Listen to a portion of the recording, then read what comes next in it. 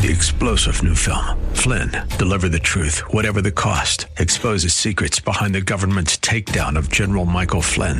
Flynn knew what the intel world had been up to. He ordered the first audit of the use of contractors. This set off alarm bells. He told the truth. He was the most dangerous person for Donald Trump to hire. They had to get rid of Flynn. Flynn, deliver the truth, whatever the cost. Available now. Watch it today. Go to salemnow.com. salemnow.com. Ready? It's time for Millburgers Gardening, South Texas. 2 hours of gardening facts and fun with Dr. Jerry Parsons and Dr. Calvin Finch. To be a part of the show, call 308-8867. That's 308-8867. Or toll free at 866-308-8867. And now, live from Millburgers Landscape and Nursery at 1604 and Bulverde Road. Here's your host, Milton Blake.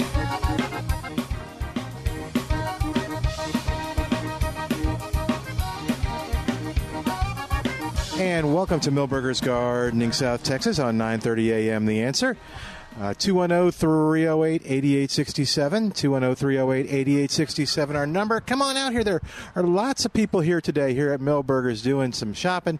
They all enjoyed David Rodriguez. David was getting lots of compliments from folks who came by and were giving me the big thumbs up as he was walking around. And we had questions about bugs and stuff, and the person in San Antonio to go to when you got that, or Bexar County, is Molly Keck. And we got Molly on the line. Hi, Molly. Hi, guys. Thanks for having me. How are you doing? I'm doing great. How are y'all? Doing good. There's a lot of butterflies butterflying around. What are those little guys? Yeah, there are quite a few. It's the time of year that we're seeing the snout-nosed butterflies flying. And when should we expect the monarchs coming through, Molly? Soon? Yeah, I would think pretty soon. I always have to look up the monarch migration to know the exact time of year, but they should also be following pretty soon also. A lot of people think these snout-nosed butterflies are monarchs, but they're quite a bit smaller and not as colorful. And they litter my windshield. Yeah, they do. Yeah. Don't go wash your cars. And I didn't realize, this is stupid, how high they get. So we're 12 stories up, and they hit our window. Mm-hmm. It's little snout-nosed guys. And where are they going? They're not going anywhere. They're not migrating. They just all emerged at the same time. And sort of like lemmings, huh? Yeah. Huh. They're not. They seem like they might be going in a direction, but I think it's just the wind that's pulling them. But it's not a directional migration. It's just a mass emergence. Is that the one that feeds on hackberries? They do feed on hackberries. Oh, okay. Way to go, Trace. Yeah. Trace knows his butterflies. Thank you. Well, and I also learned that if you have questions on worms, that worms are not insects. I knew they Correct. weren't, but yeah. So, Molly, did you have any? Calvin is saying that worms are contributing to climate change. Well, I think that we in the old days we used to think that it was everything about a worm was positive, but now worms are invasive in some places, and they do change the carbon usage, and so it is a question that's brought up about whether it is desirable to have their range spread, and that's what I was hoping Molly had dug into that a little bit, or had heard that discussion and could give us some clarification. I had not heard the discussion on the increase of I guess CO2, but there are species of predatory worms. There's like the flat-headed worm, and then there's a giant African worm or something like that that's invasive and not native. And a lot of people will send pictures. It's real common to find that flat-headed worm in your landscape. They're known to be kind of all throughout Texas, and definitely here in San Antonio. And they're not so desirable because they predate upon earthworms. So if you like them for... Is that the one that we call a fluke? I think some people do call them flukes, but they're not. I don't know my worms. I don't think they're technically a fluke, but I don't know for sure. Poor Molly. You're doing a great job. We wouldn't have known that worms were not your specialty. Molly, I can take it. Tell us your exact title, because I've found different things online. And then what's going on with what you got going on? Well, my title is with the Texas A&M AgriLife Extension Service is Integrated Pest Management Program Specialist. Okay, that's what I found. That's the official title, but I am a board-certified entomologist. So what are folks what are you getting other calls about now?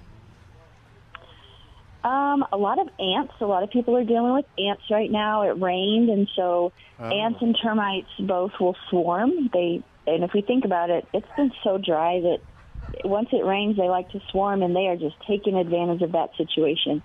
So people are dealing with ants right now.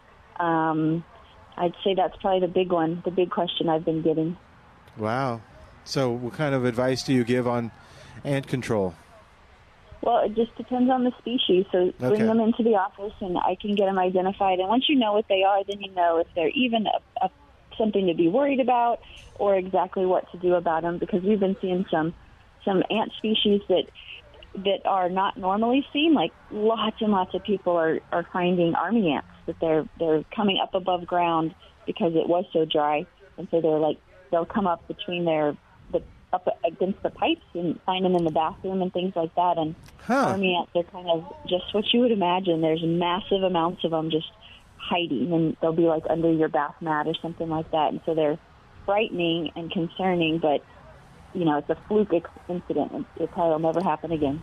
What kind of termites would we be looking for, and the signs that we need to be calling somebody on them? Well, any termites really. There's some desert or agricultural termites which will make tubes up your grass, blades of grass, and those you don't have to worry about.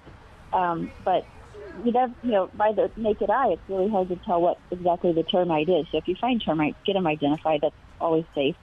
So you're looking for mud tubes going up from the ground up your foundation, up into your house, damage to wood. Termites always have mud associated with their damage, so if it's clean with the grain, it's probably carpenter ants. But if it's muddy in there and there's lots of dirt packed in, then that's probably termites. And the big key is don't let wood sit on the ground for a long period of time, because that's only going to draw them in. How about the issue of mosquitoes? One of the things that when we talk about supporting the initiatives on monarch butterflies, we always have to bring up the controlling mosquitoes without attacking the monarch migratory butterflies.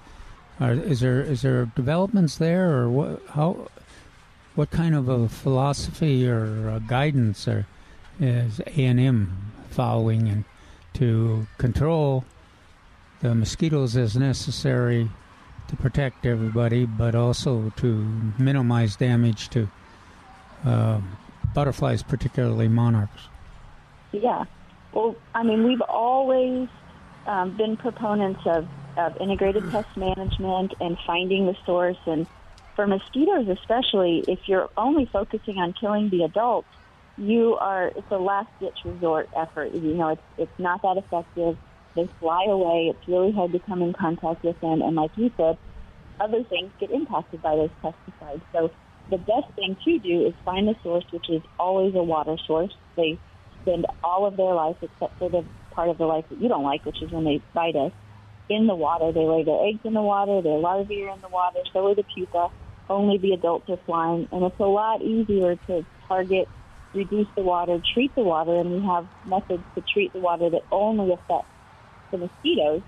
So reducing water and reducing those sources is what we really try to push and have people and cities and municipalities that treat for mosquitoes focus on.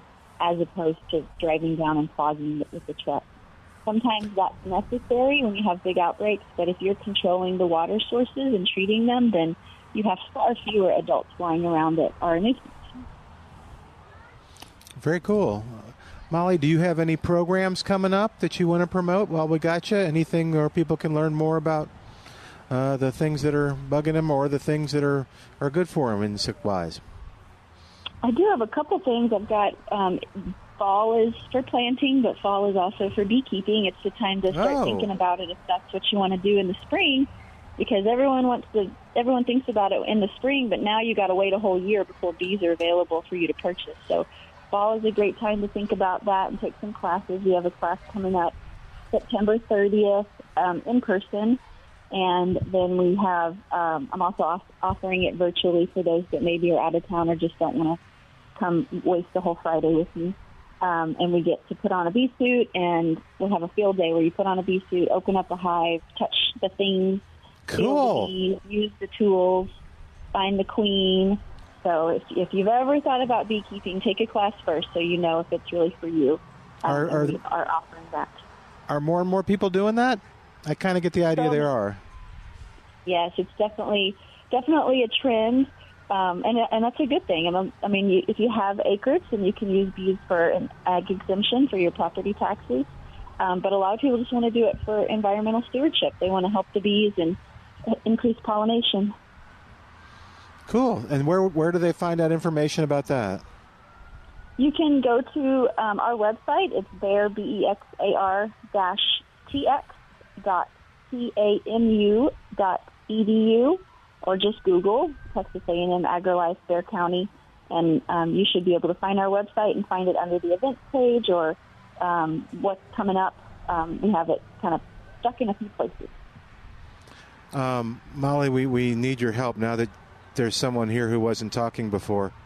Would you find it disturbing if you found out that someone was actually raising pet roaches in their house and when I do the Spider-Man commercial, it's like, no one's coming after my roaches. I'm raising them. They watch TV with me. We all sit down and watch stuff. I'm going to have to get some of her giant roaches. Yeah, she has the Madagascar. Yeah. Is that right? Yeah. Well, yeah, I've got some roaches that I have in the office, not at home. You bossy today. Well, you want to hear what she's saying. He didn't have his headphones on, Molly. He's only been in this for I don't know how many years. There we go. So can you loan Jerry some of those? His smaller ones are going to feel lonely. Well, now that I'm older, it's harder to kill the regular roaches with my walking cane. So he's embraced them. Oh, so you want a roach you can kill? Yeah. I see. Oh, okay. Molly, thanks for coming on. Appreciate it. That was great. We'll get back with you. Thanks. Thanks. Right. Bye, Molly. All right, 210-308-8867. So, yeah, go to Bexar County and Texas AgriLife, and you'll find out all the things that are going on. And you can send your roaches directly to Jerry. Did you want to? The big ones, yeah. Okay. So I kind of like that bee thing for reducing your property taxes. Yeah, it's considered a. It's a hobby, and it could save you money in the long run. Yeah. And the world. Yeah, we need those pollinators, because when you start to read articles about pollinators and if they go away, the impact, it's not a happy thing. Well, Trace, what's going on? David did a great job. He did. We had 30 plus. Whoa, that's good. Yeah. They learned a lot. We got a decent selection of cool weather vegetables, which I was a little worried about in the middle of the week, but we got there. And it will only get better as we cool off. And, again, I just want to make sure, was David the only person down there? David was the only person speaking. Okay, because we got a guy that came by and he said hi to us. Well, he said hi to me. And, hey, enjoy the show. And he said, and there's a guy down there doing a great job talking about gardening. Is that David? Must have been David or somebody related to David. Oh, maybe so. Related. No, he gave him a nice compliment. Said he was doing a great job. Really knew what he was talking about. So he pretends well. That's right. All right, 210-308-8867, 210-308-8867. And by the way, you can keep up with all the things happening at Milberger's when you go to millburgernursery.com. That's millburgernursery.com. All right, Trace, what else is going on as Jerry gets settled and Calvin? It's a little ghoulish around here. Is it getting a little ghoulish? Uh-oh. So we've got our maize up. It's not traditional. Oh. Because there is a hay shortage. Okay. So we do have somebody baling us some hay, but we couldn't wait for it to show up to start because otherwise it'd already be October. So we have made a pallet maize. Oh, how neat. And, so it's actually pretty cool looking. It's different, and then we are going to subsidize it with the bales of hay when they show up. Okay. With the rain. That's. I thought we were getting rain on the 15th. So the rain is why we don't already have it. Oh, is it really? So, again, shortage. We actually found a gentleman that had round bales, and he was willing, for a price, to bust them open and turn them into little square bales. Oh, my goodness. So we are going to have hay pretty soon. Okay. And then there's a rumor that there may be a dragon on the property? That is a substantiated Oh, we rumor. have a dragon We have now. a dragon. It's not where you can see it. But okay. It's not out on where anybody else can. It's electric. Okay. So with all the rain, there's no sense in putting that's it a good in point. and out. So we've got everything up. Now we're just going to start decorating. So we always start with the non-electrical items first. That's smart. And that way we limit ourselves to hopefully just October and having to cover and move the electrical things in. Well, what's that mean? You generally send Milton around to check everything on the electrical stuff. Well, I'm going to send him through the pallets to find any splinters that we might have. Okay. Thank you. I'll do it for you. Are they going to lay flat, or are they going to be on the side? They're up there. Well, they're already up. So on the side. If you want to go look, it's not open to the public yet, but you can see it. It looks like a Far West ghost town. Now, I already told them they're going to eliminate one entrance and at least one exit. So they made a few too many entrances and exits. Okay. But we will make it with a totally different mindset this year. There you go. Very cool. Well, if you guys get beyond the Halloween decorations, we also got, as was mentioned, we have a good selection of the winter vegetables, fall vegetable transplants, and then also the monarch butterfly nectar foods. Jerry will be happy to know we did not get our kale shipment. Oh, but I promise to fix that hopefully next week. With more double kale. Interesting that you mentioned that, because I found a complete write-up, a very extensive write-up on the nutrition and minerals in kale. Now there's at least 2 varieties of kale over there. Well, I was told that they didn't ship them. I'll have to go look. Oh, but they look like they're remnants. I mean, it's not. Yeah, I didn't get my new shipment. Oh, okay. Yeah, but the lots of all the other greens. The only one I didn't find there was broccoli. Yes, that was also yes. Okay. But they look good. Yeah, I got a question. What's up? Wait, we can. Oh, what'd you need, ma'am? We can answer questions. No. Okay, in fact, we can. There's one out. There's one out. No. Stop it. There's one extra out there and 2 inside. All right. Damn.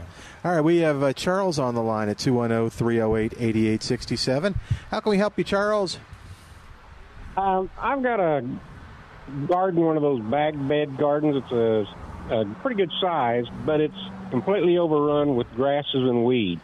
What can I apply, get rid of those grasses and weeds, and still use it as a vegetable garden? What is it? What kind of bed is it? Raised bed? It's like a small raised bed, but it's one of those bag beds, that they have out now. I would pull what I could pull. And then probably plant your plants. And there are some products that are safe to spray around vegetables that will kill grasses. So if you could get the broadleaf stuff out for sure, pull as much of the grass as you can, do whatever planting you want to do. And then we carry, I think it's called Over the Top, I think is the name on it. And that is a herbicide for grasses. I mean, targets mostly Bermuda, but it would do other ones. And it is vegetable approved. And you can actually, if you are confident that it's doing its job, if you see the color change, you can actually plant into that before it shows the complete kill. Do you have it planted? Have you planted anything in there yet? No, nature planted it for me, so it's just full of weeds and grasses. Okay. I'd just go ahead and use glyphosate. Roundup. So if you're going to use a Roundup product, make sure you get one that has the blue lid, because that's just glyphosate only. Some of the other ones have some other chemicals in there. Yeah. And if you do use that, you'll probably know within 2 days or 3 days if it's going to take. The hotter it is, the faster it's going to react. And then it's safe to plant vegetables in it. The one with the blue lid, yes. Okay. How long do you wait after you plant your garden? Well, I just waited 3 days just to verify that I had a good kill. Yeah. Oh, okay. Yeah. All right. And whatever does come back through later on, we can deal with that other post-emergent. Very good. Thank you, gentlemen. Thank you, Charles. All right, 210-308-8867. Another product that you'll find here at Millburgers is the Tree Hugger sprinklers. If you want to make sure that you're watering efficiently and effectively, the Tree Hugger sprinklers allow you to do that. They open up. It's a hard plastic with a hinge on it. It opens up. I won't do the sound since y'all gave me so much grief about it. And then it closes around the trunk of the tree. It hugs the tree. And I want to hear the sound. Oh, okay. It's Halloweenish. Yeah, it does sound kind of Halloweenish. That's plastic. Yeah, it is plastic. So have you ever heard plastic squeak like that? Okay. You can turn it up just a little bit to water the ball, the root ball. There it is. There, Al's back at the station opening up his. And I was trying to figure out what kind of traffic it was on the road. And or there's the if you want to water the drip line, you just turn it up a little more. And there's 3 different sizes: 7-inch, 11-inch, and 15-inch. And you'll like it. I use mine actually in a variety of different ways. Like on our watering day, I used mine and turned it up about halfway so I could water little areas and then move it, and it does a good job. So lots of uses, and you'll find it here at Millburgers. You'll find it at H-E-B. It's Tree Hugger Sprinklers at treehuggersprinklers.com. We are going to take a quick break and come back in a moment on Millburgers Gardening, South Texas on 9:30 a.m. The Answer. And the only thing I can hold on to is this bottle in my hand. I know I'll never have to share it with any other man. And welcome back to Millburgers Gardening, South Texas on 9:30 a.m. The Answer. Well, if any of those bugs are bugging you that Molly talked about, give Spider-Man Termite and Pest Control a call, 210-656-3721, 210-656-3721. And I know that Warren always talks about Molly and very kindly and stuff, so I think there's Warren wants to do what's right, wants to do what's effective, wants to do what works, what makes his customers happy, what gets rid of those things that are bugging you. So he's very knowledgeable. In fact, he's been doing this since 1976. So if you've got a problem with something, except those Madagascar cockroaches, I don't know if you got that, you need to call Jerry. Otherwise, call Warren Remy and Spider-Man Termite and Pest Control, 210-656-3721. Online at GoSpidermanPest.com, where you can read all the great reviews. GoSpidermanPest.com. Is that 45 years? I don't want to do the math. I just did. I think it's 45 years. It doesn't seem that long ago. There's a meme that on Facebook every now and then. It says, someone said, yeah, that was 30 years ago, and I immediately think, the 1970s. No. It was not. But anyway, all right. 210-308-8867. All right. We haven't mentioned in a while those huge firebush plants. Did you see those, Jerry? Up at the end of the row? I mean, they're about this tall. Yeah. At full bloom, and that's our traditional one. And then one, larger containers, too. Huge. That you just put on the patio. Yeah. Instant hummingbird competition. And also it turns maroon in the fall. Yeah. Gosh, they look good, though. Yeah. And lots of blooms.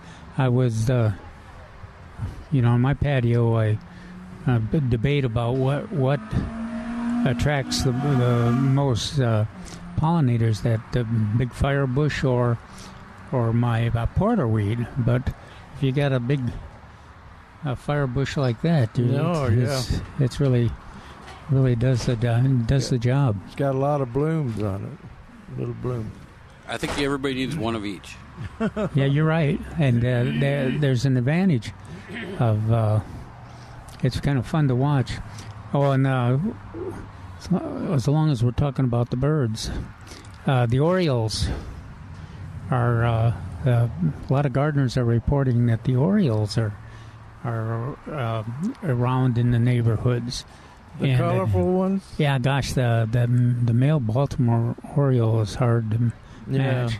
And they're with you. And in my neighborhood, they're with the young and the female and everything, and they're real bold. And if you've got water, you're going to see them there. But they also are into berries, and they'll even eat some seeds, some insects too. So keep your eyes open for those. Bright orange with black hood. Baltimore Orioles. Are they playing the Astros anytime soon? Hey, I thought Jerry was down at that other end of that. Yeah. Yeah. Another thing that looks great around town, it's always fun to see what's blooming, is crepe myrtles are having a second spectacular showing. Are you getting any more crepe myrtles? Am I planting more? No. Well, remember I kept saying I see them blooming, and you're like, not in my neighborhood, not in my neighborhood. Oh, yeah, they are doing a pretty good job of blooming right There's now. some pretty reds and pinks I've seen. So we did something we hadn't done ever in our ad. Oh, my gosh. So you may want to read it on there, but the bottom burlap crepe myrtles for a couple of years have been not tagged as installed. So this week they are installed for the price on the tree. Yeah, that's what I've got in front of me. I was getting ready to ask you about that. I didn't think I'd ever seen that happen before. Now, does that mean, Trace, that the installers would dig in soil like Jerry's? And well, there's a little clause in there. It says some stipulations apply or something. Some exclusions apply. Yes, that one. Yeah. So, there's things, if we got to take down fences, obviously that's going to cost more. If we have to use a jackhammer, that's going to cost more. So, basic, just pull up, unload it, dig a hole, put it in the ground. The price that's on it is the price installed. Okay. And then that's on the bottom burlap, $2.99 to $5.99. And then if you don't want it installed, if you're doing a cash and carry, we did them 20% off. Okay. You ain't doing no carry on these, are you? They're pretty big. Hell yes. Well, we did some yesterday, so yeah. They came in a truck and trailer. Trailer. Yep. If you're gonna do the cash and carry, you better bring 3 or 4 gorillas with you to help you load that ball. No, we'll load it. They just have to figure out how to unload it. Well, we got some for our Education Resource Center. Bought some trees here to meet the requirements of new shade trees, and we got those planted this morning too. So we're getting into. Did you dig the hole, Calvin? I helped dig the hole, but luckily luckily, we had a neighbor that had one of those riding. Tobacco. So he did the majority. It's just so deceptive. You look at that soil with all those little rocks and pebbles in it, and you say, we should be able to do. We've had at least 4 or 5 neighbors do that, where they show up with their shovels and their sun hats and everything. There you go. And then now I appreciate when Jerry keeps saying solid rock. It doesn't have to be solid rock. It's like solid rock when it's that caliche, thick. I guess. Caliche and rock. Regular rocks. Yeah. But that also makes me appreciate our workmen here, the folks, the skilled workmen in the San Antonio area with their long spade shovels. Oh, yeah. Like the plumbers. And, sharpshooters. It's amazing how skillful they've gotten with those shovels. And they actually can dig those holes. And they don't talk about it. They just do it, So. But you need to, if you got a serious tree you want to be planted, it's a good time to think about planting it, but also think about that service that Trace was talking about, because that's not easy to get those planted in a satisfactory manner so that they have a good chance of surviving. And I guess you got all varieties or some varieties? Or? There's like 10 different varieties. Wow. I think 15 foot is the shortest growing. Yeah. On up to Natchez, which could be 25 to 40. Yeah. But you've also, for those of us who don't want a big one and have a small backyard, you've got some that we can plant. I mean, the homeowner can plant. Purple. That purple. We do. Pretty. Blooming right at the entrance here at Millburgers. And full of blooms. Just full of blooms. And I don't know what purple it is, but it looks good. Well, and while they're looking at that purple, then they can also looking at that firebush, which generally I guess I would recommend you leave it in a container, because it's so easy to manage in a container like that compared to in the landscape. Yeah, where it goes wild and grows huge, a firebush, but in a container, it just every year the same size, very attractive. And doesn't get very much height on it in a container. No, yeah, 3 foot, 3.5 foot is about it. And it has a round shape. It does. And then that maroon foliage, coloring that you talked about. That's we talk about the blooms and the nectar and attracts the hummingbirds and everything, but also just in the fall. On the patio, it's very attractive, that period it goes through with the changes in colors. Yeah. And then it freezes back, comes back next spring, late next spring. Yeah. And you don't have to worry about pruning it, do you? Do we have a diagram on pruning firebush on our website? You step on it. Oh, okay. I don't think we have a picture of that. Is that the one you drive your truck over? Yeah. Okay. I just step on mine. Okay. It's probably easier. But I have the dwarf firebush. Oh, okay. So even in the ground, it doesn't get much more than about 3 feet. Oh, okay. Yeah. Isn't it amazing how they snap off? It's Rice Krispie sound. Was it really? Yeah. Oh, wow. Most plants like that, when you after they've gone dormant and you step on them, they'll just bend over and. Well, and you're tangled up for the next half hour trying to get out of there. But firebush, once it dries out, after it goes dormant, it snaps off. Okay. It just breaks off. But I'm sure most people just use the pruning shears and whatever. They're easy to cut because they're dry and brittle. It's an easy cut. But we had a big planting over at our greenhouse, and we just drove the truck over them. and they'd snap off until they got bigger. I was in the truck with Jerry, and I thought he was just had gone unconscious, but he was actually managing his firebush. But anyway, it's a good plant, and let's see, they're sold here as don't they sell that as Mexican firebush, the big one? That's one name, Amelia Patton. This is that's the genus species, but the average person just says, "Give me some of that firebush." Yeah. But anyway, that's a good plant. We saw it in Laredo the first time at Gentry's Garden Center there in Laredo. And is all that yellow out there? Is that Thryallis? What is all that yellow? There is Thryallis. And what about there? That's Thryallis. Okay, good. Yeah. Well, Thryallis is in our neighborhood.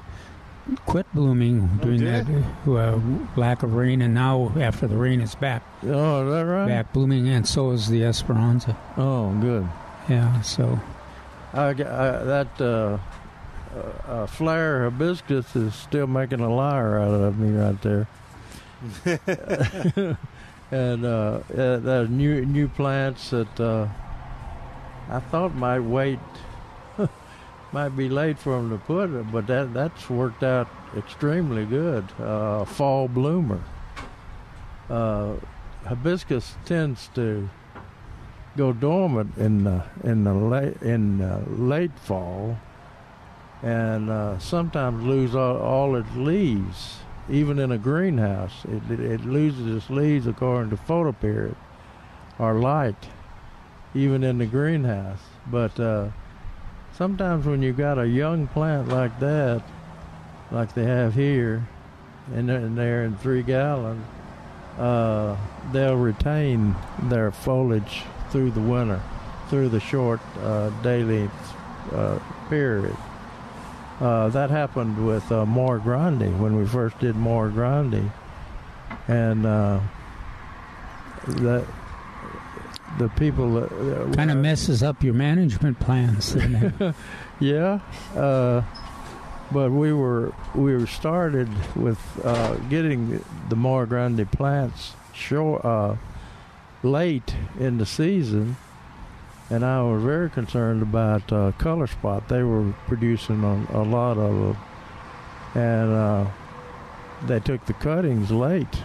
Mr. Moore said, never after July do you take cuttings, because if you do it in July, they get big enough to have a established system that they'll resprout the next year. But they were taking cuttings in September, August, September. This kind of conversation about the hibiscus reminds me that Dorothy Weedy sent greetings to everybody. Oh, is that right? She was at her daughter was at the Labor Day breakfast in the neighborhood, and we had a real interesting discussion. Did any of her angel trumpets make it through? You know, we didn't. Her daughter was there, so I didn't. I thought you walked by there every day. Oh, no, I don't walk by there anymore. It's okay. When it's this hot, my chubby little Westie does not want to go there. Well, I don't blame him. All right, we're going to take a break. While we do, you give us a call, 210-308-8867. Let's talk about what's going on in your gardening world at 210-308-8867. Or come on by Millburgers, 1604 on Boulevardy Road. We'll talk gardening with you on 9:30 a.m. The Answer.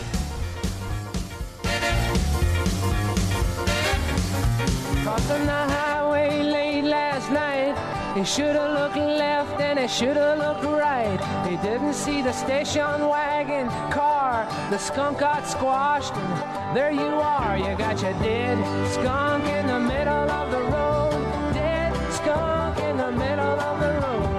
Dead skunk in the middle of the road. Stinking to high. And welcome back to Millburgers Gardening, South Texas on 9:30 a.m. the answer. Hey, the San Antonio Water System wants to remind you we are still in Stage 2, and it not only benefits the city, it benefits you by complying to the rules which have been designed and to help you maintain your yard and your lawn, but also to help protect pipes from the drought, to help protect you from getting those nasty fines, and to keep us in Stage 2. So it's easy to find out all the rules and regs. You're allowed to water, but you want to follow the rules, and the rules are at saws.org/Stage 2. You water on your designated day between 7 to 11 and 7 to 11 p.m. So 7 to 11 a.m. or p.m., and you can still keep that lawn looking good and comply with the Stage 2 restrictions and avoid those fines. Go to saws.org/Stage 2 for more information. Actually, if you go to saws.org, it's right up there, right at the homepage too. That's where I found all the rules. So 210-308-8867 is our number. 210-308-8867. What did Calvin write? Are they doing fines now instead of certificates? Yeah, you didn't get your. Yes, they're fining people. Yes, they are. Yes, so you're.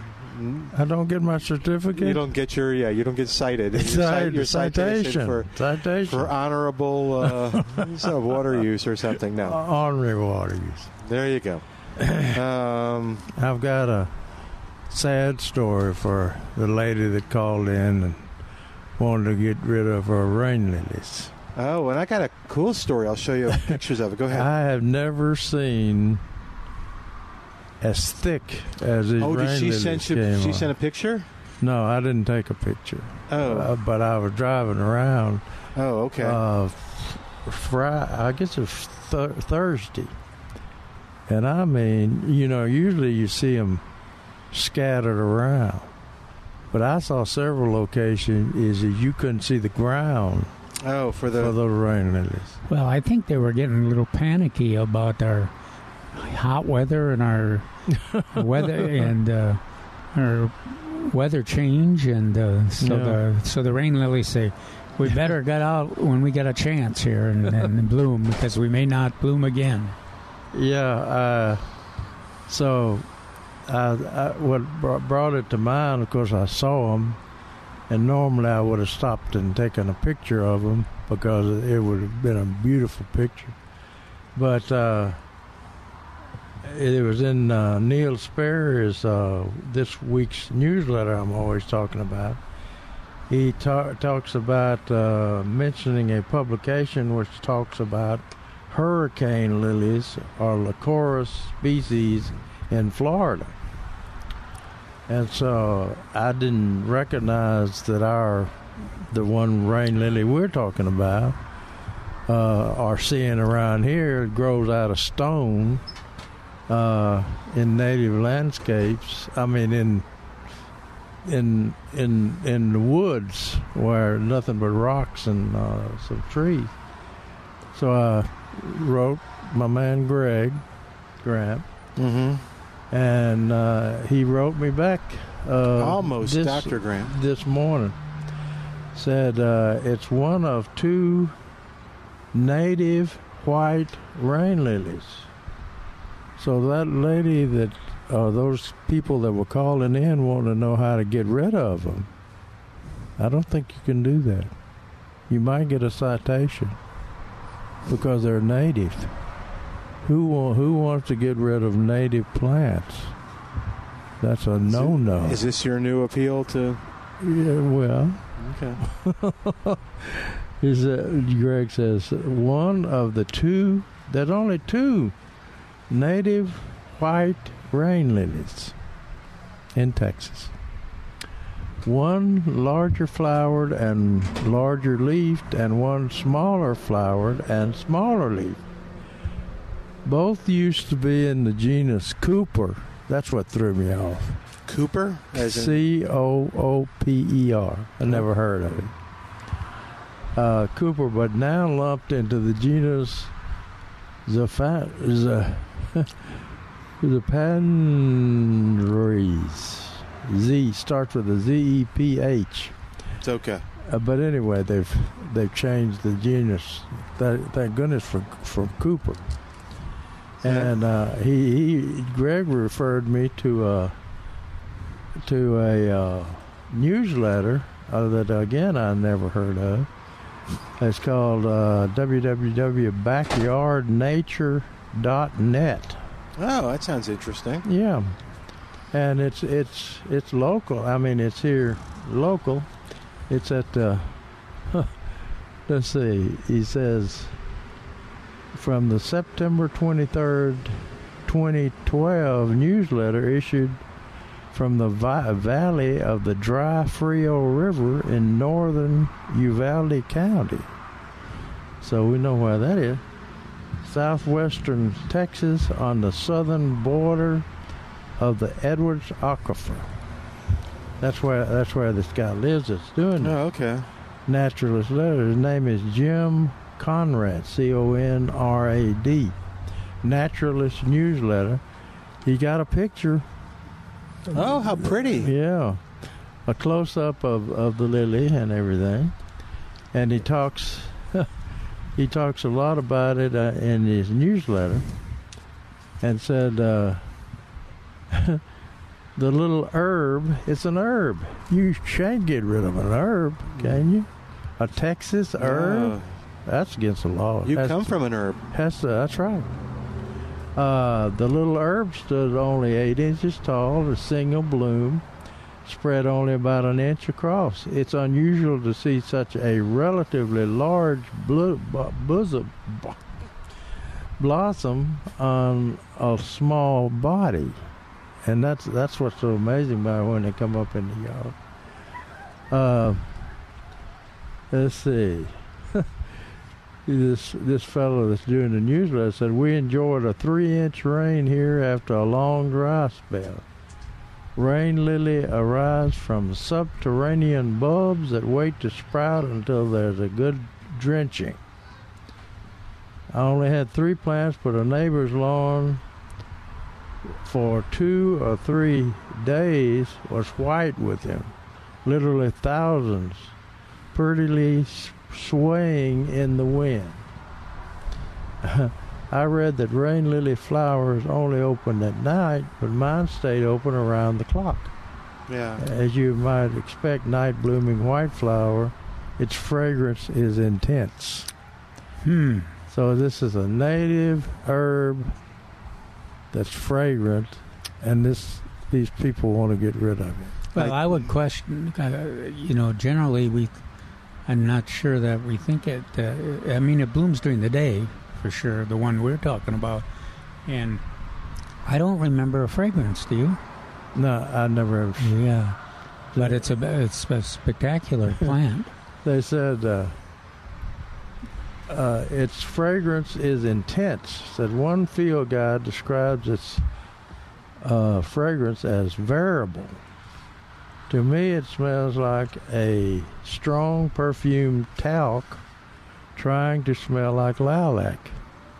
Goodness. I've never noticed that. Yeah, I haven't noticed extreme fragrance. But we've had them in our hands because of people complaining, or what is this? Yeah. We go through this several times a year, and it seems like we would have noticed if there was a fragrance. And speaking of lilies, this is not mine, but I saw a picture. Are those the oxblood lilies? Looks like it. Yeah, there was a big stand of them. Mine are blooming too. So. And they have deer, I'm guessing, so that's the fence. Why the fence? Oh, yeah. Those are pretty. I mean, there must be 2 dozen, 3 dozen, all of them around that tree. Where are they? It's in the Vista del Norte neighborhood. Okay. Yeah. Is it close to the road? You're going to go by and take a... Yeah. Uh-oh, you're going to go by and take a picture, aren't you? No. Okay. No. You'll dig them in the summer. Ah! I haven't... Okay. Say something else. You got them marked by a tree, right? So you can show us where they are. I'm not going to be complicit in your little vandalism scheme.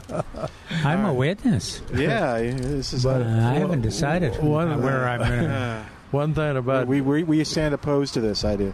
One thing about digging those Of course, you dig them in the summer, if you can remember where they were. But you'll never get them all.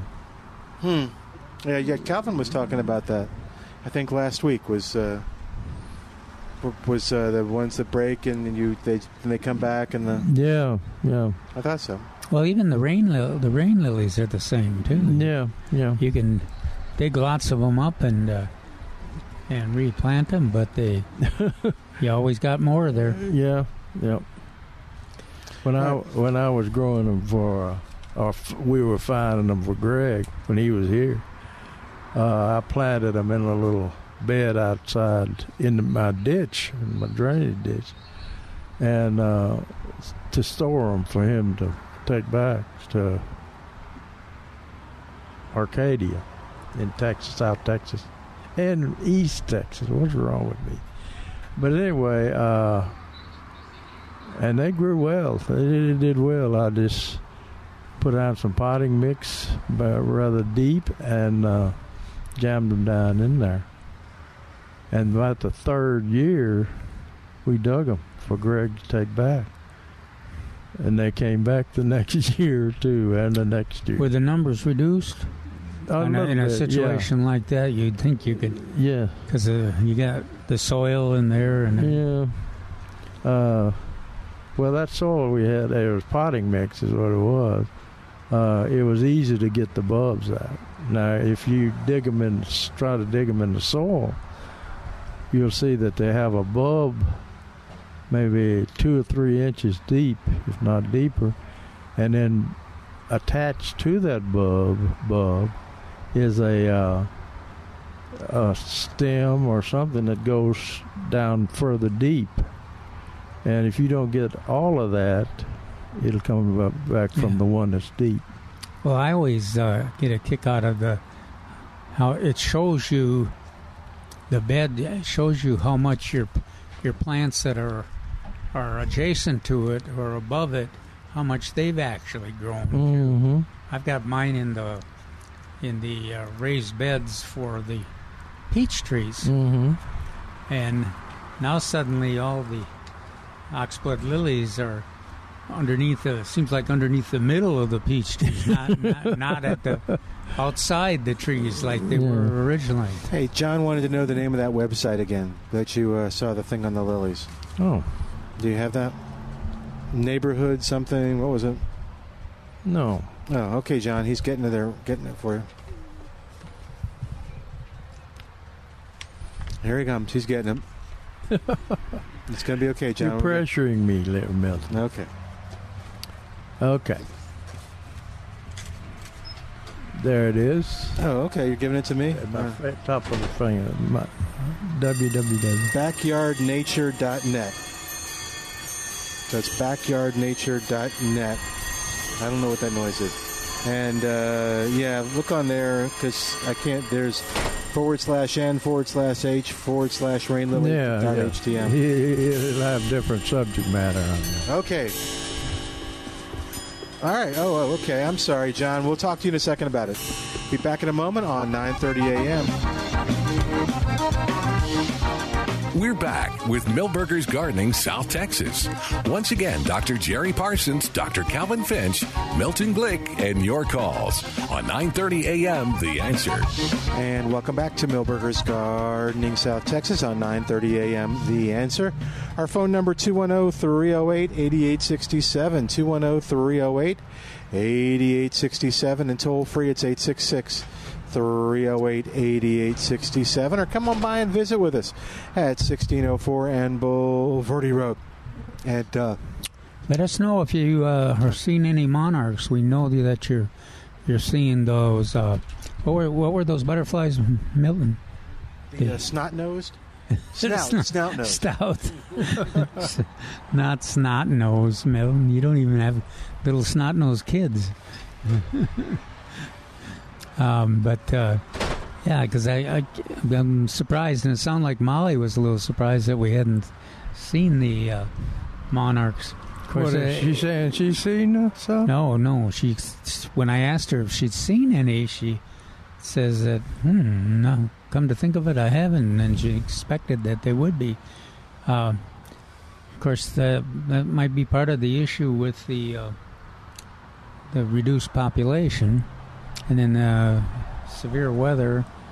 I guess we have been faced with some rain and storms lately, and then all summer, all that dry, hot weather.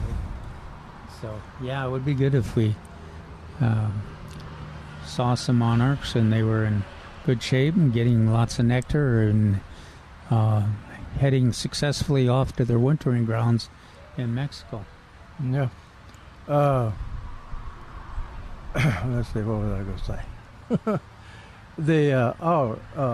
I talked to the Wild Seed folks at wildseedfarms.com, and they said they're a month behind on planting the bluebonnets. They're over around Houston, Bay City. But the interesting thing about it was they have some maroon bluebonnets sprouting after the rain, after the big rain. So for a long time, over a month, they haven't been able to plant because the soil was too dry. They couldn't even get a disc in it. So they were waiting for rain. Then they hadn't stopped raining since, and so they hadn't been able to get in the field to prepare the ground to plant seed. My article for next week is about wildflowers. I noted the wildflowers that were growing in the fall, but then I also mentioned it's time to start thinking about planting the seeds. For the spring. I mentioned those Oklahoma, Texas mixes. Mm-hmm. And I also noted that the problem that the bluebonnets have gone through in reproducing seeds. Yeah. So expect transplants again here later, either early spring or late winter. And then of course I promoted my favorite blue curl. Mm-hmm. And Native American seed is where I guess it's the only place that's available. Kerrville, I think.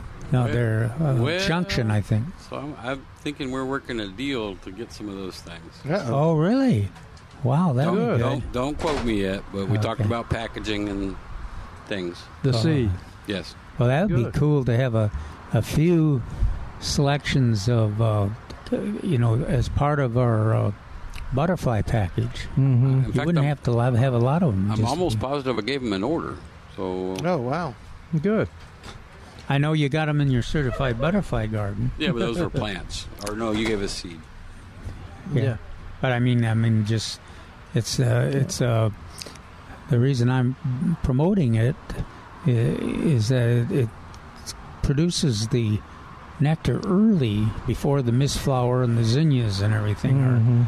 And it produces it in either sun or shade. Mm-hmm. And it's an attractive wildflower, too. Yeah. The bloom is blue?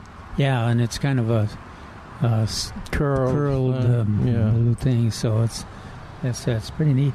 And but it blooms over a long season, so it makes it to the point where you got the zinnias, the mistflower, and, of course, porterweed. All are blooming, and so it helps on that spring migration for the monarchs. Mm-hmm. Calvin's article today, it got a beautiful picture of a deer eating a tree. Eating a tree. They tell me if you leave trees on the ground or something, there are leaves on them, that they'll eat the leaves off of them. Is that what right? they say? Yeah. I've heard and then sometimes too, I've heard that when horticulturists get old, and they forget about some of those things. Well, it's amazing how fast they can eat those leaves off. I mean, they clean up a fallen branch of leaves pretty within a day or two. That's right. And then you get a neighbor calls and says, The deer are eating those new trees you gave us. Oh, yes. And I said, oh, yeah, that's right. And then I thought about it, and the deer were out there watching us put them near the holes there, so I should have noticed the deer. If you notice deer have little microphones and are talking to their buddies, that may be... At least you didn't say microbes. Yeah, no, thank you. Don't say microbes. Let's not go there again. But we got the two of them planted this morning. They look good, and we've got the fence up. I used the panels, the metal panels in a square like I did for a compost pile. Mm-hmm. Works really slick. Yeah, and easy to manage. So it's time. It's time for anybody else out there that is interested in shade trees.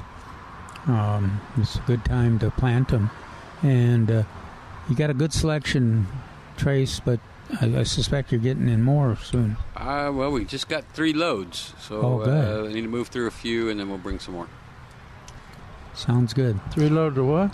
Trees. Oh, good. Okay. Lots of choice. If you're in an area where oak wilt is threatened, there's a lot of choices that. This was the first time we were able to get any kind of quantity of Chinese pistache, and nobody even thinks about those until you get some fall color change. So if that's a tree you're interested in, now's the time to get it. Yeah, you can pick them out for fall color now. In other words, if they turn red, most of them have yellow leaves. They're going to be yellow. They're going to be all yellow? Pretty sure. Well, you got Mexican sycamore. I know I've seen that. Monterey oak, live oak, elms, several different types of oaks, including that loquat leaf oak. Oh, that we were talking about? I think we talked about it. It's a red oak family, but it's supposed to keep its leaves. Yeah. Mm-hmm.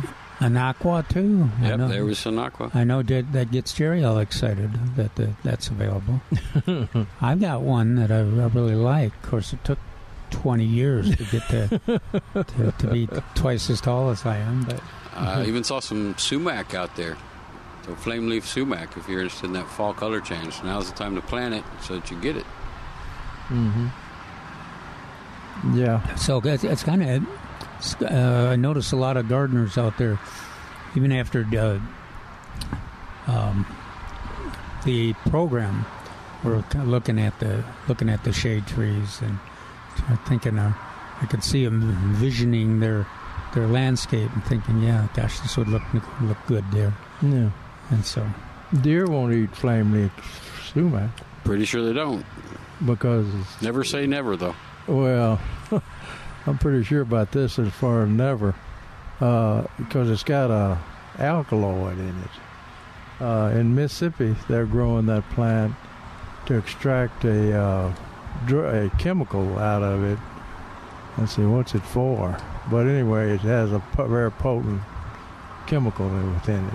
I know Jerry didn't mention it yet, but in the article we talk about planting plants that are technically deer-proof, on the deer-proof list, but it's always theoretically always my recommendation, and I think most horticulturists, including Jerry, to go ahead and use some liquid fence or with new plantings or a similar kind of discouragement. Yeah, because the state they're in when they're brand new out of the wholesale nursery is well, besides the deer's curiosity and their orneriness, they also the chemistry is a little different. You think they're doing that just because they're ornery, Calvin? I think I don't doubt it. I love the rain lilies, but the deer are not in the same league. We generally say that bluebonnets are deer resistant, and so Forrest Appleton had some over in his yard, and it seemed like they'd eat them every other year. Huh. Some year they'd eat them to the ground, and some year they've got an alkaloid in them too, and that's why they call them buffalo clover, because supposedly cattle and deer won't eat them, but maybe buffaloes will. I don't know. I never have been able to herd a buffalo out there to check to see if they'll eat the bluebonnets. You need to call a buffalo. Well, I've talked about for years how iris are deer-proof. Mm-hmm. And then a couple of years ago, every one of them was pulled out. Yeah. And just laid down there just to, there's some senior deer over there that said, they're waiting you think for you you're to so plant. They're waiting for you to plant something else. See if we like smart. Now Calvin has gone a little overboard on this monarch thing, Milton. I don't know if you've noticed. Are monarchs deer resistant? Yeah. It says, while milkweed is generally deer-proof, it is not clear if liquid fence would interfere in milkweed's use as a butterfly nectar source if sprayed during the monarch spring and fall. Do butterflies have noses? I don't know. It says, Calvin says, I have not used liquid fence on it, the milkweed, even though deer will taste and pull up the newly planted milkweed. But I'm afraid if a rancher sees Calvin out spraying milkweed with liquid fence, they'll put him in an insane asylum, because of milkweed, the ranchers and farmers don't like milkweed. No, I know. Or if I'm in Minnesota, and for years and years and years they've been fighting milkweed, and they would just. I guess that must be the reason none of my old farmer friends from Minnesota communicate with me anymore. Well, they said the same thing about me and the bluebonnets. No, I went in the meetings up at around Bandera in the hill country, and the rough ranchers would come up to me and say, "What in the hell is wrong with you?" You sure? Telling people to plant bluebonnets. Cattle won't eat them. I said, okay, that's probably right. I bet a goat will eat them. Goat will eat anything. 10 cans. I don't know. I met one once that would drink a beer. Wow. Oh, no. Did he buy you one, or did you? No, I had to provide the beer. Okay. Big Ben. Oh, okay. Had a couple of them. Did you want to talk to? Yeah. Did you want to come on the air, or just talk to him? I'll talk to Jerry first. Okay. I'll ask for questions. Okay. Well, then we'll wait and see what you say, Jerry, whether we'll let you on or not. Well, let's take a quick break while you're doing that. That'll give us time. All right, 210-308-8867. You give us a call and tell us what's going on in your gardening world at 210-308-8867. Back in a moment from Milberger's Landscaping and Nursery, 1604 on Boulevardy Road on 9:30 a.m. The Answer.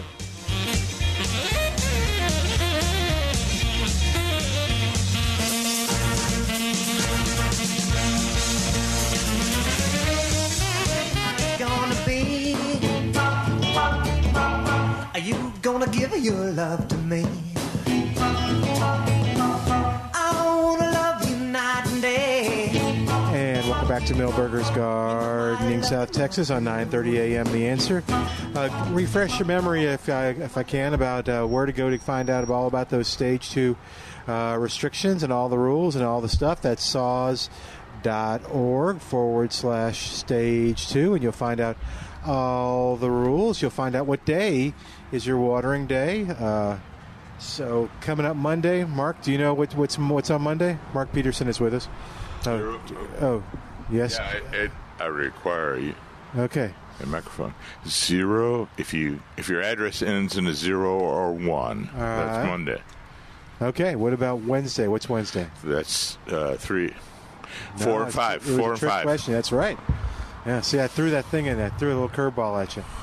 Yeah. So and they can water between 7 a.m. to 11 a.m. and 7 p.m. And yeah, that was you. 7 p.m. to 11 p.m. Yes. Oh, Calvin's got a question for you. Not 11. Yeah. 7 to 11. 7 to 11. Oh, it's not Yeah, 1. 7. It's 7 to 11 a.m. or 7 to 11 p.m. Yeah. And yeah, and was my big thing last week. Yeah. And this is Milton is doing an excellent job. Oh. That's our watery. How do we put it? Watering, or what do you know? What are you doing? What are you doing? There we go. Our communications campaign. Yeah. A lot of people received texts or cards in the mail last week, and they're very concerned, but it's only informative. Yep. I'm sorry. So we have lots of activity. Yeah. Okay, sorry. We have lots of activity here. Squirrels. Yeah, okay. And again, that website, saws.org/stage 2, or just go to saws.org and you'll find out how to get there. All kinds of great information, including the why. I mean, there's kind of for you to be a good steward of our water as a homeowner. Right. So. And there was an excellent article last week. This is pretty scary. We've got a gardener here that wants to talk to Milt. Okay.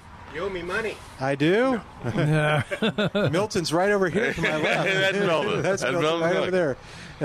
Anyway, I am going to allow this wonderful gentleman. Okay, did you want to come on the air with us? Yeah. Or? Oh, doesn't have to. Okay, Oh, you have a good voice. Is it a gardening question? Well, yeah. Here, go ahead and get on the... I'm Charles. I'm the one that called earlier about the grasses, and you recommended... Get on the Mac. You recommended... Probably not me. Roundup? No, this was these the guys. green-topped Roundup? No, he said the blue top. Blue top? He said, it was Trace. He said that's the one that's pure, that doesn't have anything else in it besides the glyphosate.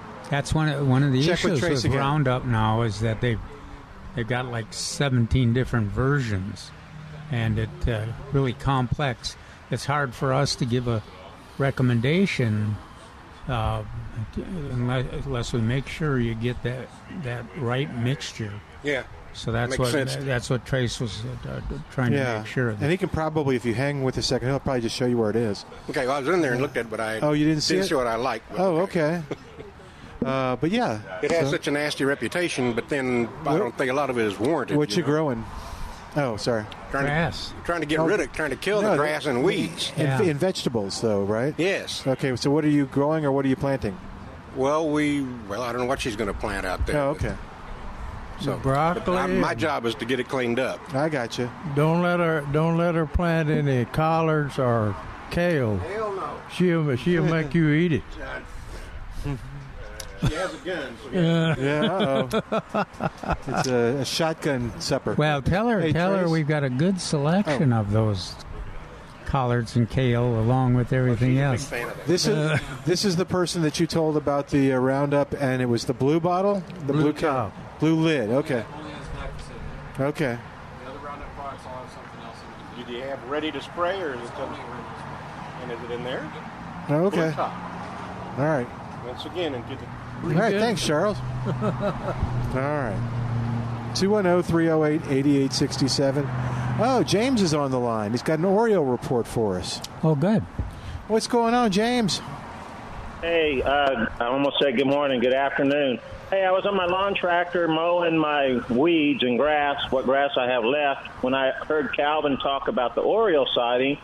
And when I was sitting at my home office desk, which faces I can see my bird feeder not far away, I thought I saw an Oriole, and I'd never seen one here in my backyard at my bird bath. So I Googled it, and it was an Oriole, one of two types. That I guess from Calvin's description, and he says there are Orioles in the area. I did see my first Oriole, so I was really excited about that. Gosh, it's hard to beat that color in those males. That bright beautiful orange. Yeah, spectacular. Yeah, I took a photo of it with my camera phone, the camera on my phone, but through the window and through the screen, it was all blurry, so I didn't really get a good photo of it. Yeah. So what I wanted to know, on my property, I've got scattered this shrub I've been trying to identify for years, and I finally think I have. Are y'all familiar with something called Coma, C-O-M-A, or saffron plum? Fern? Is the fern? Plum. No, saffron plum. Saffron plum. It goes by several names. Coma or La Coma. It's a thorny shrub. I've cut several of them down numerous times. You can't kill them. They come back stronger every time you cut them to the ground. But they've got berries on them. And I found a blog from a guy down in the Rio Grande Valley who said he had them growing up. They're native to the valley, the Rio Grande Valley, and the western coast of Florida, from what I could tell. Only places they grow in the U.S., with one exception. There's some pockets in Atascosa County, this website showed, that had a population, and that's where I live. And I think that's what I have, but supposedly the fruit are very, very sweet. They're described like candy-like. Are y'all familiar with this at all? Because I want to try one because they're loaded with fruit right now, but I'm leery of trying one. And there's a reason why. Yeah. You can bring it up here and let Milton try it. No, not since the last time I did that. What? I don't do that do the anymore. berries turn black? They're black. They're described as a drupe, D-R-U-P-E. Yeah, that's the same thing as a peach. Yeah, it's kind of oval shape. They're not very big, maybe a half-inch long, and they're kind of oval, oblong shape. The reason I do want to try them, but the reason why I'm hesitant, because there's another native plant, another name that's similar, has similar type berries, and is deadly to mammals and humans, causes paralysis. So that's why I haven't tried one yet. Yeah. Yeah, that seems like a good idea not to do that. Are you married? Sir? Are you married? Oh, yeah, my wife won't try one. Oh. Make a pie for her. Make a pie? I wonder if there's That is Dr. Jerry Parsons. Yes. Later in the investigation. Now, this plant, if it is the Coma, and I'm 90% sure, but it's that 10% that worries me why I'm not eating any of the fruit, is A&M's websites list the tree, Florida's tree service lists the tree. I'm pretty sure that's what it is by the photos and the description. It has thorns. But so if I bring some up, who's going to try one? Milton. No, I can't do that. Doctor said not to do that. Doctor's orders. How can I? It'll cure constipation. Positively identify this tree, sir? I said it'll cure constipation. I bet. What do the Aggies say about it? No, they don't. They just say the fruit is. It's a mainstay of birds and mammals and whatnot. And, that's probably one of those that the Orioles is eating too. Yeah. Oh wow. Now the Florida Tree Service website says the fruit are edible, and that's all it says. You know, I'm assuming they're talking about people. Yeah. So how can I positively get somebody to identify this? Because if they are good and they are candy-like, I've got a bunch of them this time of year. What is your agent in Atascosa County knowledgeable about the berries? I don't know. Every time I've gone by their office when I'm in Jerrington, which isn't very often, there's never been anybody there, and I haven't attempted to call. Maybe that's what I need to do. Maybe they can come out and look at it. That's a good idea. Or at least tell you when they're going to be there. Well, they won't. Right. Oh, at the office? Yeah, at the office. Well, yeah, but you don't think it's personal. You don't think they see James coming and they go, okay, just everybody lay low, don't answer the door. Well, they might. Traditionally they welcome the opportunity to see more of their citizens. Yeah, I know. I'm just being silly. Yeah. And I didn't really think about that, but I will reach out to that office, and if I get a response, maybe they'll come out and take a look. Yeah, and James, mention our names too, because we've worked with that office, and tell them you're working with us on this habitat and that plant, trying to identify it. So you'd appreciate his input. Yeah, what I thought was really peculiar, it grows down in the valley and on the western coast of Florida, and just in one little pocket in Atascosa County where I live. I thought that was odd. So yeah, that is kind of cool. Yeah. Okay. I will reach out, and if I get a response, I'll let y'all know what they say. He or she. Thanks, James. Thank you. All right. Thank you. You take care, man. All right. You won't try? No. Milton. No. I've learned my lesson after all these years. Hey, let's see. Somebody, Carolyn, wants to send us a picture of a butterfly. Carolyn, you can send it to Milton, Milton, at KLUP.com. I should get it, and I'll show it to the guys. It's a picture of a butterfly. She didn't describe it? No, she didn't want to be on the air. Oh, but I mean... not a monarch, just a butterfly, No, it just says. Nope, all it says, where can she send a picture of a butterfly? Of course, the expectation. Carolyn, do you want to come on the air? That it's one of those that we were talking about that the car's running into. Oh, the snot-nosed. Yeah, the snout-nosed. Yes, snout-nosed. The other one that's really, really kind of prominent is the tiger swallowtail right now. Oh. But that's what I was thinking. If she saw that, she would probably say, it was huge with golden wings and black. Yeah. All right. Well, Carolyn, you can also email me a description. We got John on the line at 210-308-8867. Hey, John, what's going on? Hey, I'm back. I talked to you earlier about that website, but I heard this gentleman call in wondering about a coma. And I spent 20-some years in South Texas guiding for different ranches, and coma trees are not that rare. I know there's plenty of them in Dimmitt County for sure, and they grow from a bush like brush all through South Texas. And if the soil conditions and nutrients, water, etc. is right, they'll grow into a small tree, not unlike from a distance looking like an oak tree, live oak. Huh. Wow. Yeah, and they do make the fruit he's talking about, and it's edible by everything. So but, and that would be it would be common to have the orioles and the other birds and wildlife visible on it. Just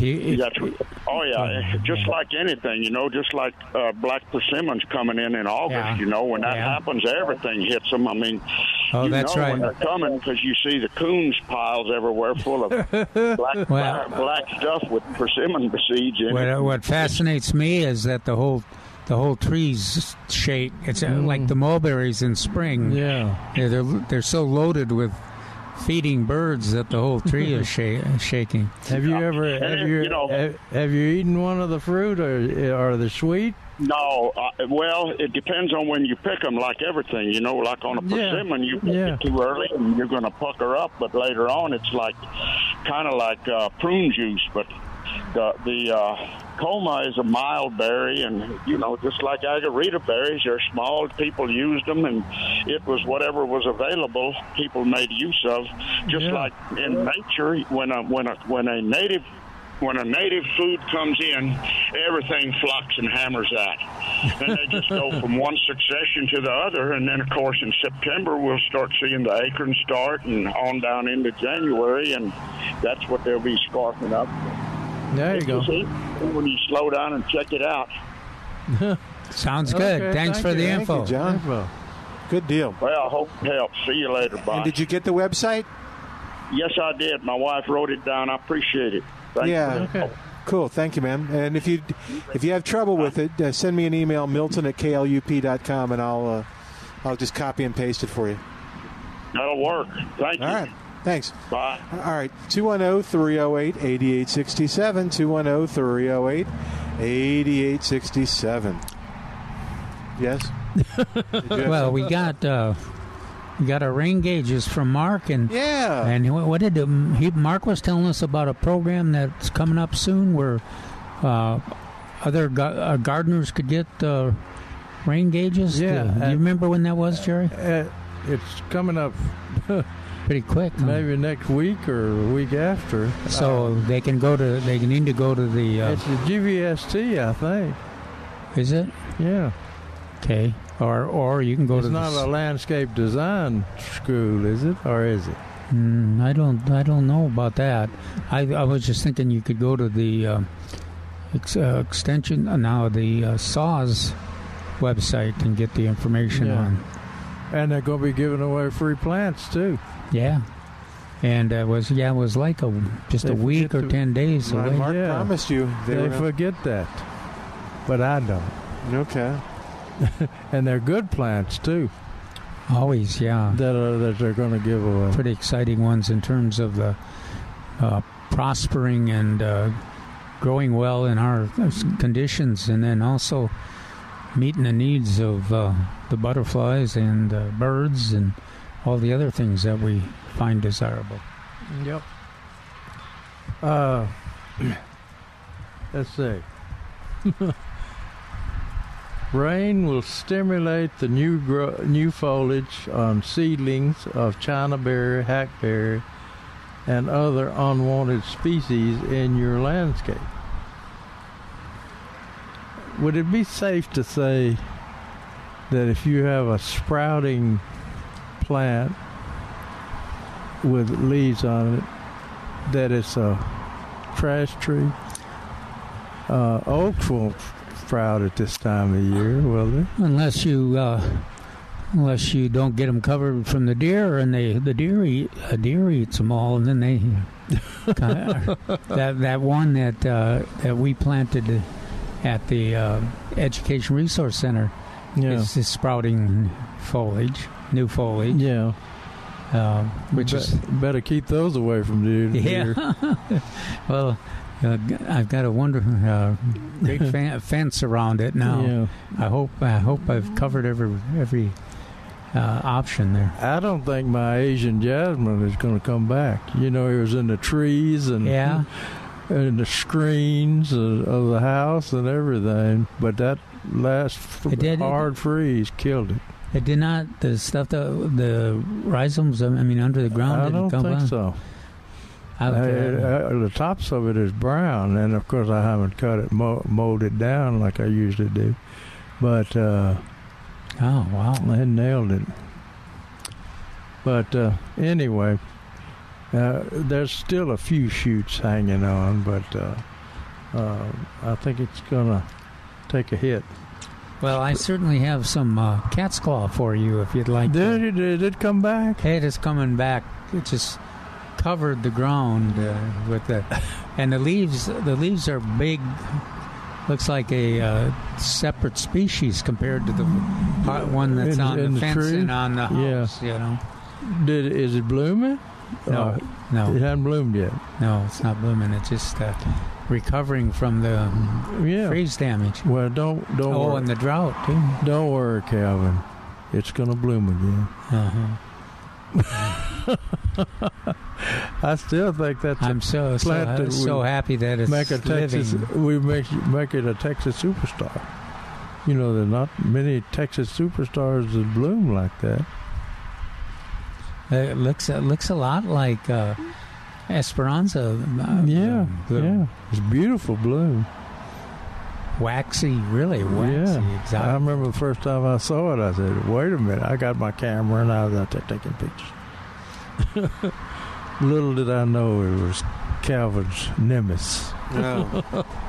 But anyway, if you see some hackberries showing themselves or Chinese pistache seedlings coming up, now is the time to go ahead and nail them while they're small.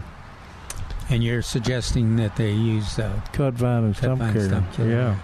And the idea there is you cut them once, and then you apply the brushed on material, and it shouldn't come back up from the ground.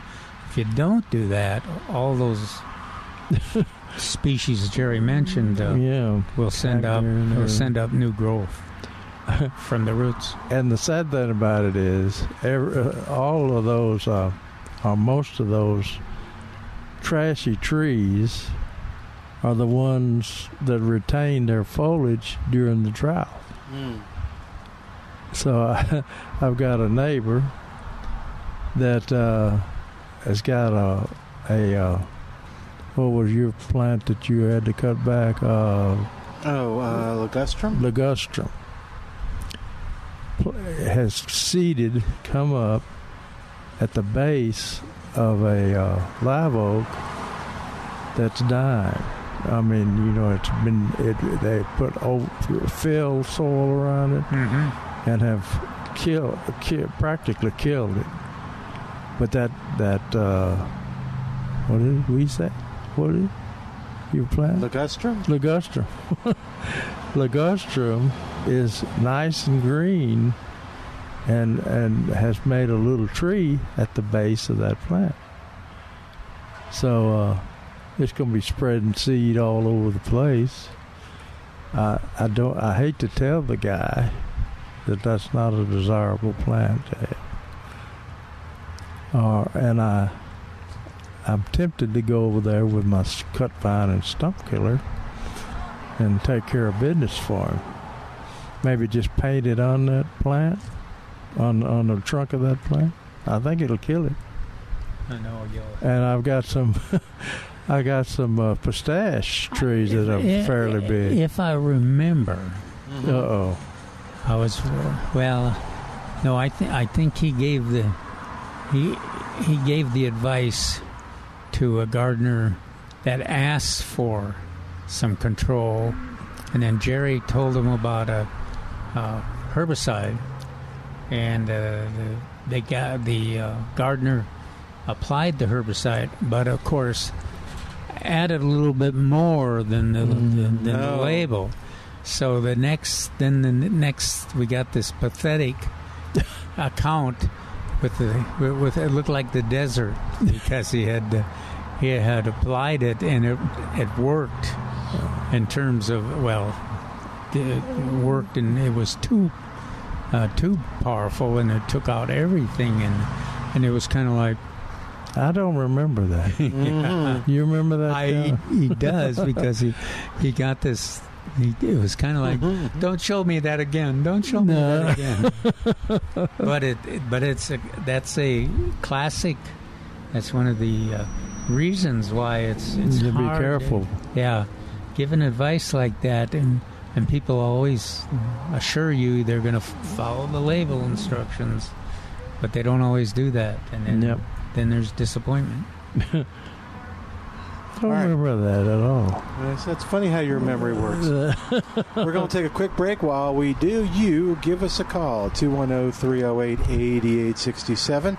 210-308-8867. More of Milberger's Gardening South Texas coming up. Live from Milberger's Landscaping and Nursery, 1604 on Boulevardy Road on 9:30 a.m. The Answer. The world outside just wash on by. We'll just lay right here and hold on tight. Let it rain. And welcome back to Milberger's Gardening South Texas on 9:30 a.m. The Answer, 210-308-8867, 210-308-8867. Are we expecting rain? It almost looked like it wanted to rain last night. No, 30% chance. 30% chance? Oh, not... It went from 20 to 30. Oh, okay. Of 2/10. I'll check. How about later on in the week? Anything? No. Oh, man. And I wanted to mention to people... I've got an article on plantanswers.com about watering during the drought. Now, I hesitated to finish it because I got really good rains at my house. And my lawn came back. It was practically dead. Because every time Calvin would talk about fertilizing, I would talk about, fertilizing that brown grass help? But it doesn't seem to grow real well if it's brown. But anyway... What'd you decide? Because a lot of folks are kind of faced with that, both the herbicide and the fertilizer. I didn't fertilize. Yeah. I haven't fertilized yet.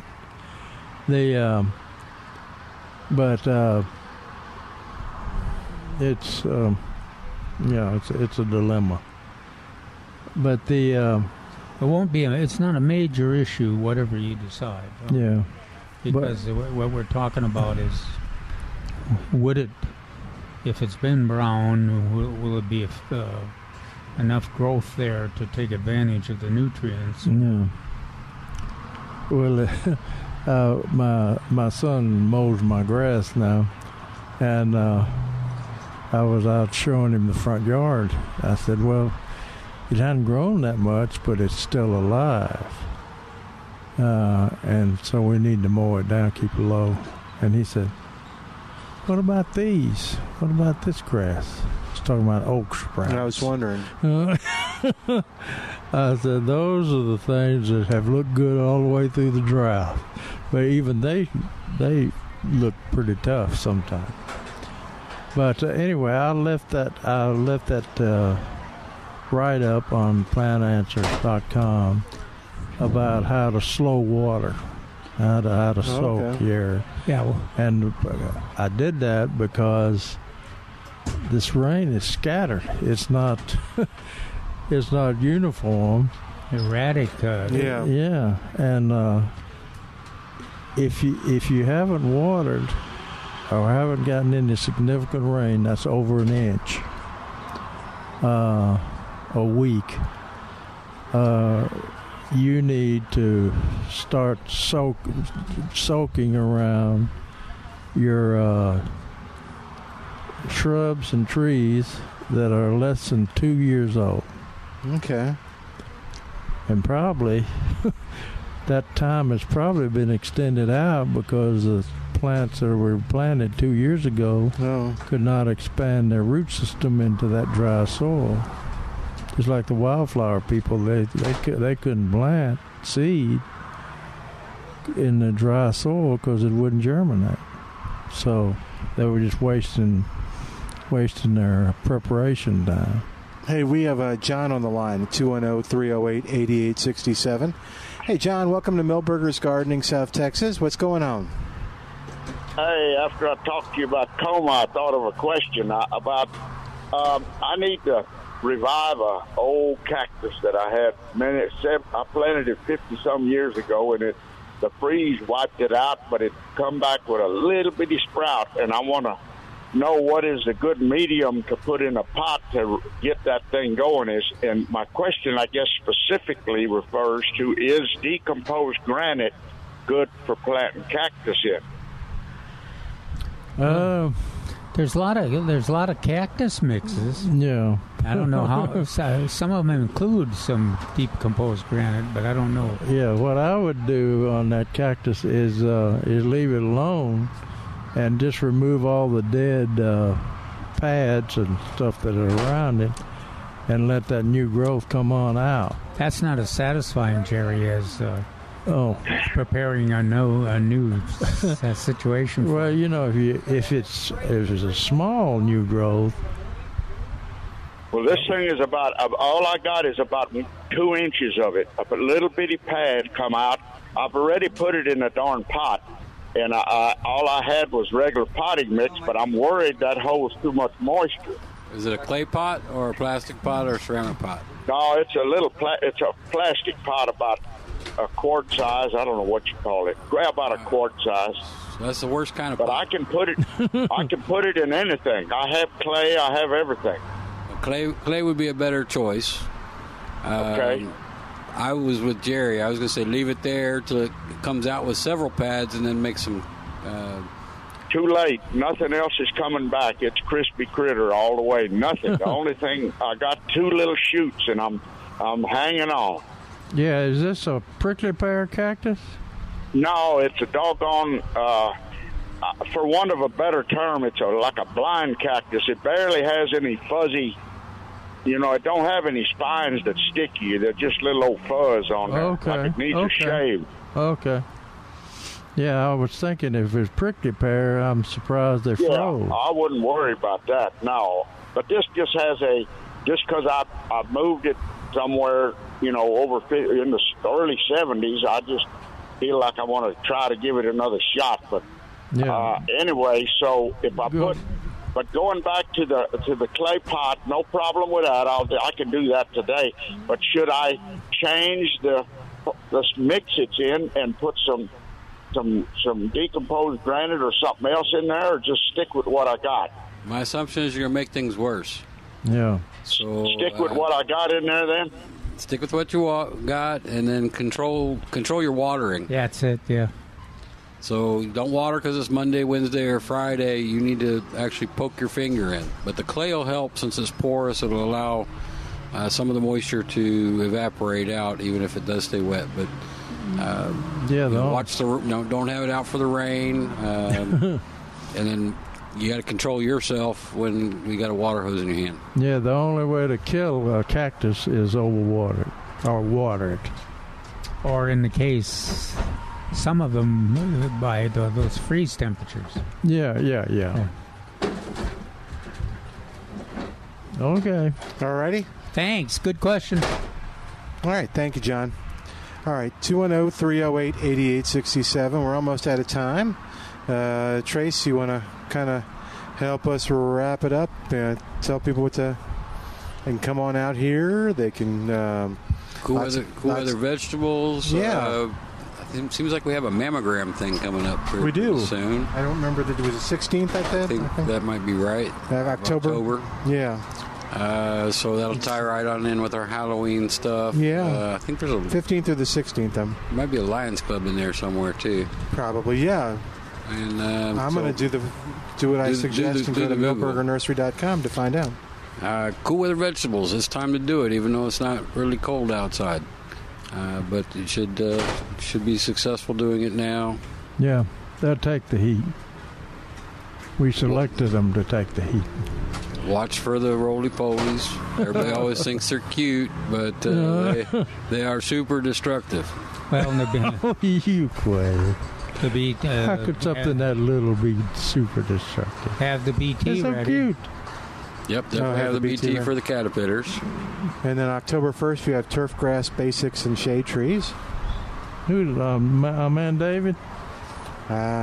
Yes. Okay, good. And then we have the blood drive coming up at the end of the month. The blood drive. No. Okay. It works for me. Okay, Tracy's just looking at me. End of this month or end of October. Yes. So October is going to be busy. And then when do you think the maize will be done? Theoretically, yes. Theoretically, the maize, all that we can do is done. Okay. The decorations, that's a different story. Okay, and that may be like an ongoing? That's always ongoing. Okay. Even to Halloween Day, it's ongoing. Oh, cool. Okay, so if I come last Saturday, I may see something new this Saturday. It's certainly possible, or done differently, or... and then hopefully the hay is somewhere around the 15th to 20th. Yeah. That's going to depend a lot on the rain. Yeah, I'm not enthusiastic because there's no rain in the forecast. That doesn't stop the hay, though. No, it doesn't. Well, the hay the lack of rain did not stop the hay maize. It just changed the look. Yep. Yeah, that's pretty cool. I'll have to walk back there and see the pallets. I haven't seen it. I saw the caution tape. Well, that's because we don't want anybody walking through there. That's what I was like, okay. So we ran through it with sanders and hammers and all kinds of things to make sure it's safe. Smart. All right, well, we're going to begin to wrap it up now, but you've been listening to Milberger's Gardening, South Texas. We're back tomorrow. Come on out and visit with us at 1604 on Boulevardy Road, and you'll find lots of your gardening friends here as well. On behalf of Trace and Dr. Finch and Dr. Parsons, thanks to Al for doing a great job. Thanks, of course, to you for listening. We will see you tomorrow back here at Milberger's on 9:30 a.m. The Answer. 3-star General Michael J. Flynn, head of the Pentagon Intelligence Agency, knew all the government's dirty secrets. He was one of the most respected generals in the military. Flynn knew what the intel world had been up to. He understood its funding. He ordered the first audit of the use of contractors. This set off alarm bells. The explosive new documentary, Flynn, Deliver the Truth, Whatever the Cost, uncovers the facts behind this scandal. Flynn told the truth. He was the most dangerous person for Donald Trump to hire. I find out the worst enemy that I'm going to face in my life is right here in America. They took my assessment and they wanted me to change it. And I was like, I'm not changing it. They had to get rid of Flynn. With in-depth interviews, archival footage, and never-before-seen personal records of the man behind the headlines. I just felt like I was drowning. Flynn, Deliver the Truth, Whatever the Cost. Available now. Watch it today. Go to salemnow.com. salemnow.com.